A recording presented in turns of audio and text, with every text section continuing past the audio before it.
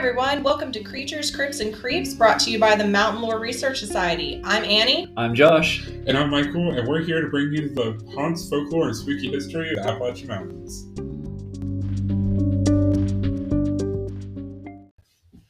Hey everyone, welcome to episode 3 of our podcast. We're going to go ahead and dive right on in because the water's just fine.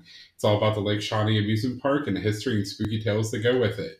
But beware, you must be this tall to ride. The history of Lake Shawnee Amusement Park begins in the 1700s. It's located near Princeton in Mercer County, West Virginia, and the property was inhabited by the Shawnee tribe for quite some time. Okay, so I have a hard time picturing like Indians in West Virginia. I don't know why, because you got like the Mayflower on one side and you got like the Wild West on the other. It's like the Appalachian Mountains just don't exist. But those are two completely different times, though. That's true. I'm aware of that fact, and I know like... Well, I mean, this history starts closer to like Mayflower, interactions with Native Americans. I'd say, let's see, let me look here. They could have been here for God knows how long before that, but that's just what the artifacts that were found. Like, they found everyday stuff like bracelets and clothes and tools and that sort of stuff when they started excavating the area. But it pointed to them being there. Like, this was just kind of where they lived. There's also like all kinds of stuff across West Virginia. Like, we have burial mounds. I know, but I just seem to block that out for some reason. There's literally a town around, well, it's north of here, called Moundsville. Shut it. But speaking of burial mounds, there was a mass grave uncovered on the land where Lake Shawnee Amusement Park was. I mean, it still exists. You can go visit, but... and the article said there was like about 3,000 people, like... Oh, in that one mass grave, yeah. It wasn't... That's a lot. So one of the things I read said that it was possibly the flu that wiped out a large amount of people in a short amount of time, and that's why it was a mass grave compared to like regular burials that they would have. Right. Yeah. And there's a couple other stories on our Facebook that I posted for the Spook of the Day that have to deal with like towns just being disappearing. Yeah, I mean, the whole, what is it, Roanoke in Virginia, yeah. Roanoke, and I think it was like Royal, West Virginia was the one that I posted the other day. Yeah. Like, I wonder if that's like the same. It seems to point to, like, these mass disappearances in history seem to point to what's most likely just a flu or like a plague. Pandemic. Yeah, like a plague, but like COVID. Except we all know each other now. But the weirdest part of the story is it's not the burial ground and like the fact that Native Americans were here that really has anything to do with the story. That's just the history of it. Like, yeah, okay. So if we move on with the history, in the late 1700s, 1775, Mitchell and Phoebe Clay and their 14 children were the first English settlers in the area. That's very Could interesting. you imagine having 14 children? We have 2. Two's too many. But They had to stay warm during the winter. right. That's what was happening. But so they moved here with their 14 kids. Within more proof that the Shawnee inhabited this area is that while they were living there, 8 years later, 2 of their children, Tabitha and Bartley, were murdered on the property. And then a third child, Ezekiel, was kidnapped, taken to Ohio, and then burned at the stake there. It's already bad enough he's in Ohio. I think Small joke. Chillicothe specifically, like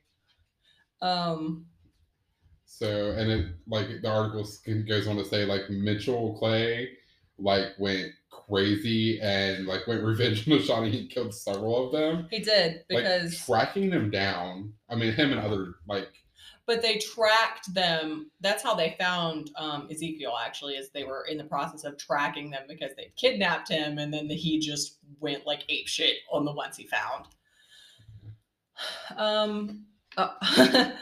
Ironically, something else that doesn't contribute to the hauntings here is that those 3 children were buried on the same land the amusement park stands on now. And they erected a memorial, right? Yeah. So, and you can still see that today, I'm pretty sure. And then it goes on to like talks about like later on, like in the early 1900s, 1926 specifically is what it says here, is Conley T. Sindau Sr. That's just like a weird name in general. He got the land. It doesn't say how he got, whether he borrowed it or just says acquired. Like he may have he bought it. He purchased it. Yeah. He wanted to create a tourist attraction type thing, like a destination for people to go. Like, what says fun like an Indian burial ground and a site where children were murdered? Well, here's the thing. They didn't know about this history until much later. And we'll kind of, as we go like chronologically through this, I'll tell you when they got to that point. But Snido actually, like, without knowing the history of the area, he purchased it. It was a good area to build, carnival rides. You're just like, look at all this land. Right, yeah. So Lake Shawnee actually gets its name. I mean, the Shawnee people were from that area, but the lake is man-made. There was a lake and a pond on the land there.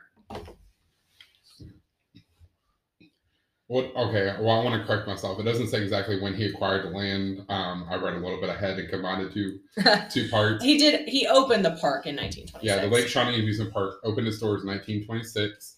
It included things like the Ferris wheel, swings, a man-made lake, like Annie said, racetrack, and even cabins for overnight visits. Mm-hmm.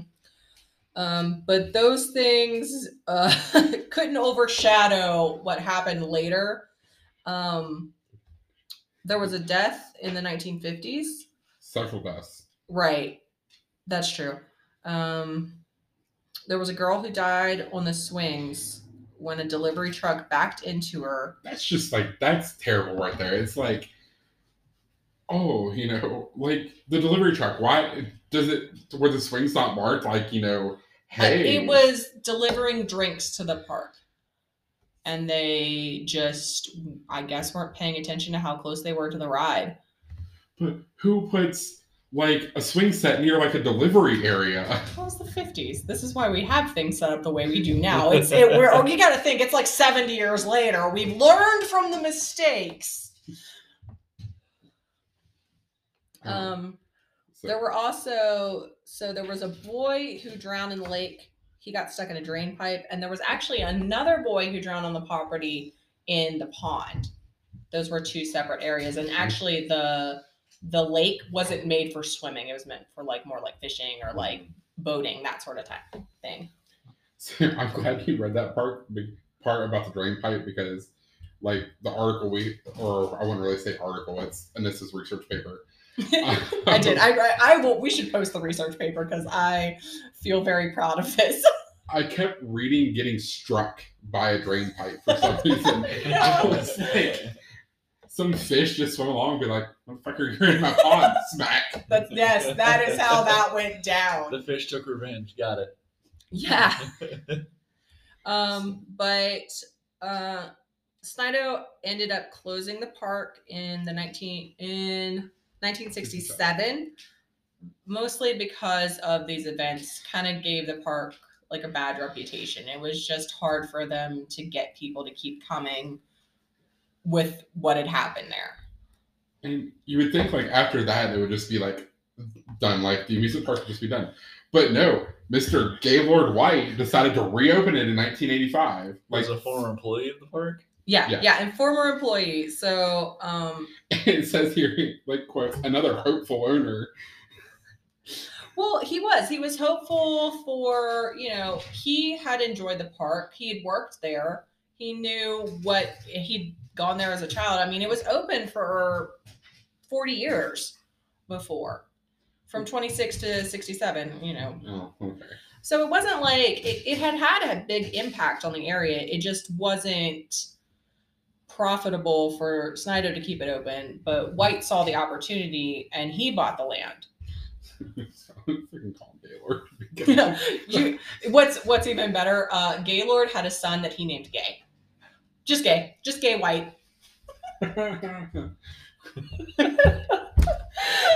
Anyway, okay, another tangent that we went. Sorry, got a little off track. We're children, in case you didn't know. Okay. So he reinstalled the Ferris wheel and the swing rides, and the interesting part to this is the swings that he bought for his reopened park were the original swings that were there when the girl got hit. Yeah. They found them in like New Jersey or something. They were like looking for rides to put back into the park, bought these, and when they got it back to the park, checked the like the codes on them, and they were the same. So it was kind of like this weird homecoming for the swings. And those are actually, like, if you look at pictures, those are the swings that are there now. I want to go visit this place. Yeah, it's open for, like, I think you can contact them and set up, like, I don't know that you might have to pay to go visit. They do stuff around Halloween too. Mm-hmm. They open it up and they make it, it's like a creepy carnival type thing. Like, I think I looked at it there a couple of weeks ago when we first started putting this together, ideas of places to go. And I think it doesn't open up until like April or May for tourists. Mm-hmm. Because of the season, and it where it's out in the woods, it probably be muddy. It is it's hard to get to because it's near Princeton. It's not like, oh, you go to Princeton in Mercer County. It's like out in the woods. It's hard to find. Which would be a red flag for any amusement park for me. It's like, we're going back into the boondocks to go on a Ferris wheel with some swings. I mean, you gotta think, even in the 80s, that was probably fine. It was like, think of it as like a permanent carnival ride. It's a wild time. Well, though, the reason they ended up shutting it down, they were only open for like a year, like actual season they had it open. Before they started trying to find other uses for the land, which is what brings us full circle here in a second. But they ended up shutting down the rides and the park again because they couldn't afford the insurance on it. Yeah. It just got too expensive to operate. And then they switched it for like mud bogs and fishing tournaments. Which, when they started prepping the land for mud bogs, is how they discovered the burial ground and all the artifacts. So that kind of brings it full circle with the history of the place. Jimmy John gun it, and then there goes some bracelets and stuff. They didn't end up bringing in, they didn't complete the mud bog track because it was almost as soon as they started bulldozing, whatever, they started finding artifacts, and they were like, oh, hey, we need to get somebody in here to see this stuff. So they actually had people come in from Marshall University in Huntington. So, well, that pretty much that's the history of this place. Since we are kind of a spooky podcast, we do have, this place is considered haunted. Yeah. There are been some few sightings. We're going to talk about a few of those.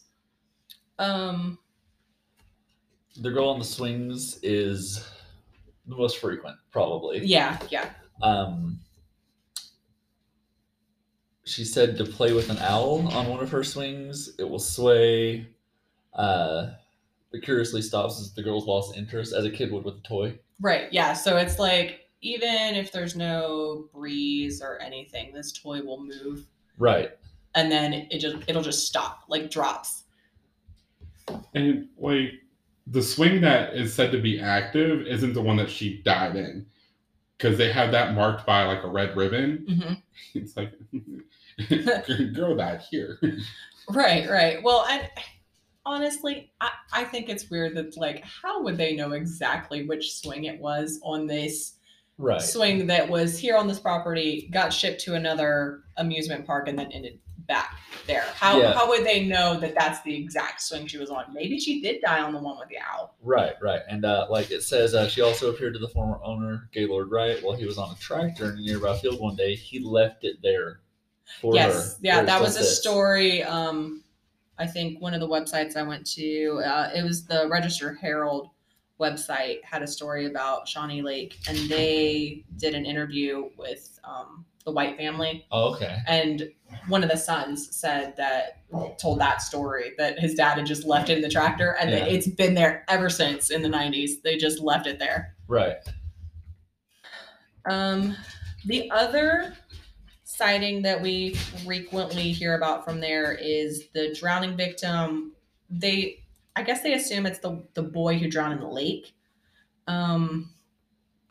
because he likes to welcome visitors to the park. He hangs out near the entrance, and there's also a pinwheel that's near the lake. That's a white pinwheel near the lake, and it'll do the same thing as the owl. It'll move even when there's no wind, but then it'll stop. Like kids lost interest again. I mean, I know when I was a kid, if I lost interest in a toy, I just never played with it again. Or you just put it down, or you walk away from it. You find something else that's caught your eye for the day. I remember when I was a kid, I would play with toys, and then I would forget about these toys I had, and I would discover them like a week later, like, oh, this is the best thing ever. Right. So, I mean, you think about it. If there really are children that are haunting this place, that seems like a likely behavior for them. So other hauntings, Jewel White, who is Gaylord's wife, said that there was an image captured that she believes to be her son who passed away on a bus he used to work on there. Right. And that was captured one year during the Halloween events they do. Because originally when they started doing Halloween events, they kind of started out as like just like ghost stories and like campfire, that kind of stuff, more like a fall fest. And then recently they changed it to like a creepy, like spooky haunted carnival thing. And she felt like that was him saying to her that it was okay that they were doing that. Right. I guess there's a security video showing the Ferris wheel bar being unfastening. Yeah, like the lap bar. White's wife believes it's the ghost of her husband, like checking the rides. Yeah. So she said he was always worried about the locks on the. Well, I would be too. When it's like, right. A kid drowned and then someone got backed into while they're enjoying the swings. Yeah. So the irony in all of this, I guess, is that this land feels like it should very much fit the haunted, like the burial ground trope, like from Poltergeist, and it doesn't at all. Like, because there's no sightings of I don't want to say Indians, but Native Americans, trying to be somewhat politically correct. But no, it's just like. It's just friendly ghosts hanging out and wanting to interact with the people that come to see them. You'd be like, hi, thank you for coming to see me. Yeah. I will totally go swim with this little girl now. Yeah.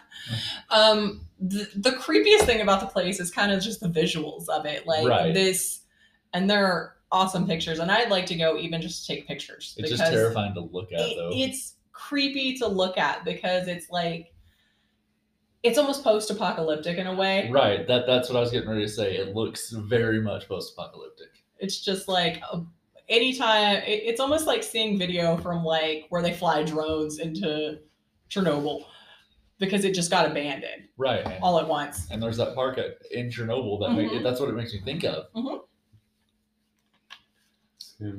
Which I will have up on Instagram what images that we can find. It comes out at the same time as what the podcast comes out. There's really not a whole lot to this story. No, but it's one of the places in West Virginia I thought we should cover because I feel like it's pretty.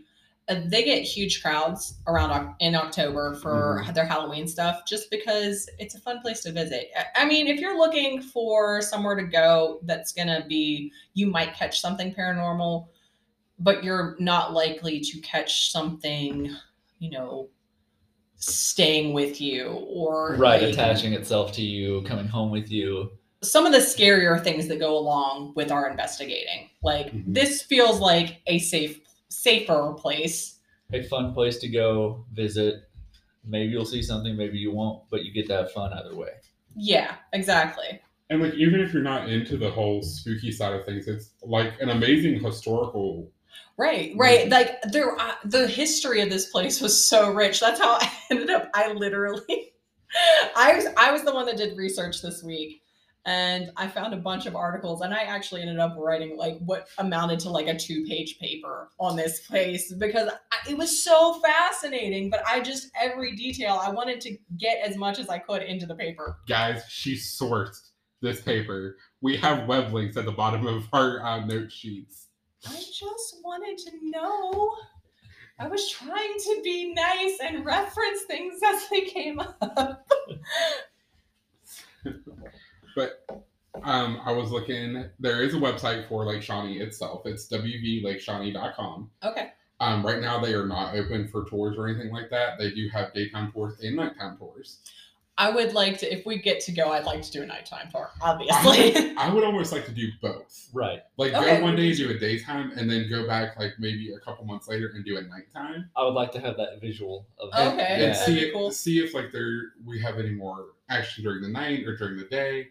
Because you figure Okay. the park's not going to be open at night, so maybe the paranormal won't be as active at night. That's a good theory because, everybody's like, oh, we got to go capture everything at night. And I'm like, ghosts don't just interact with things at night. Right. Of course, that's the motif set by TV shows.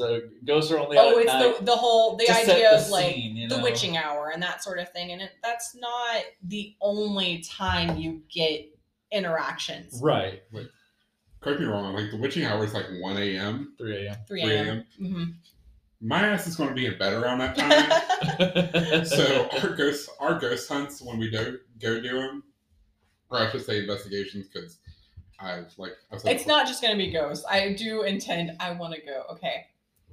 I have a question I will ask as we're doing the podcast. Can we go to Mon National Forest and go to Fish for Fun?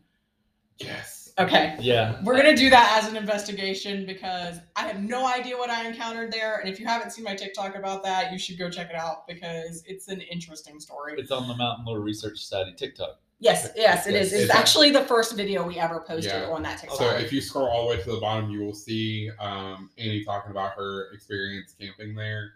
It is a very interesting story. Yeah, definitely check it out. It's very scary. We're going to wrap things up with this.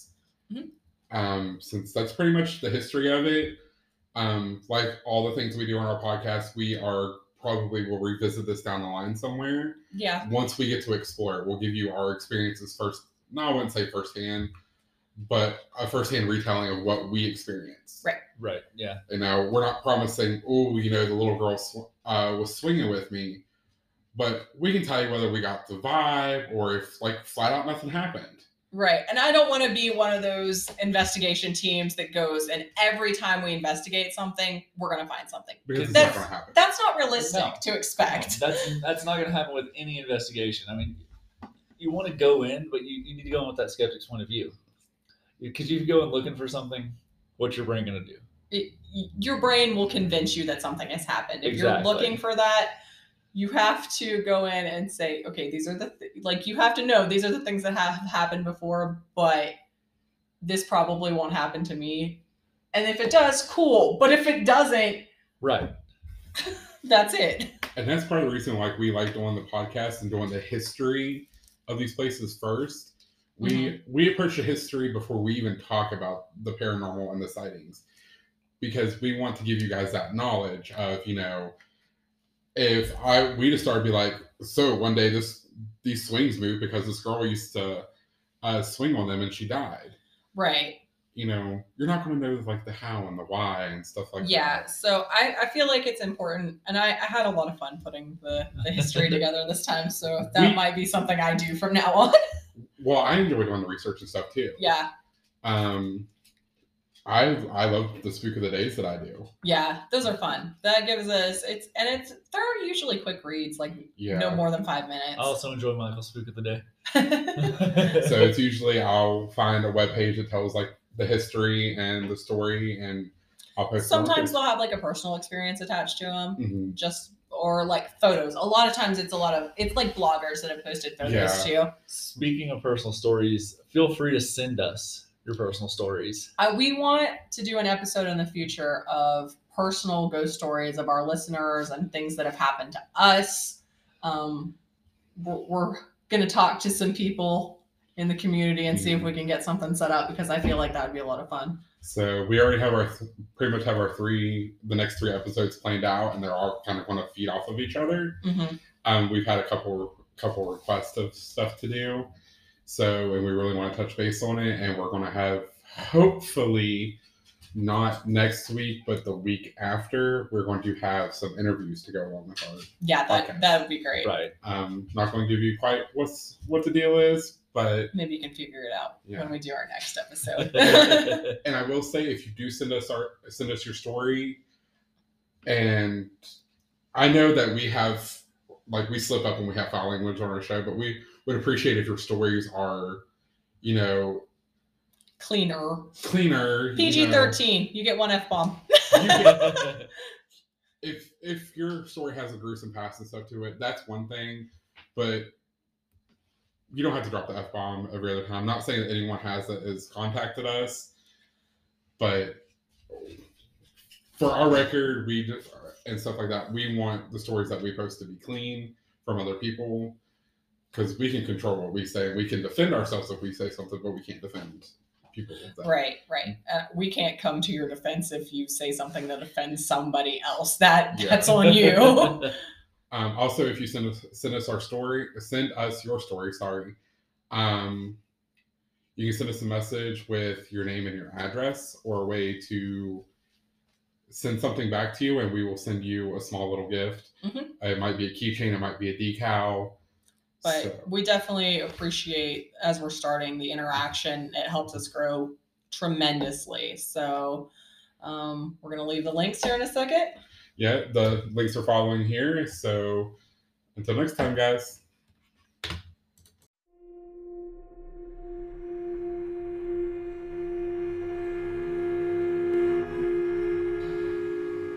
Follow us on Facebook, TikTok, and Instagram. Donate on Coffee or Cash App. The link tree is in the description. Tag us with #SpookOTD. Bye, guys. Until next time, stay spooky. Okay, thanks. Bye.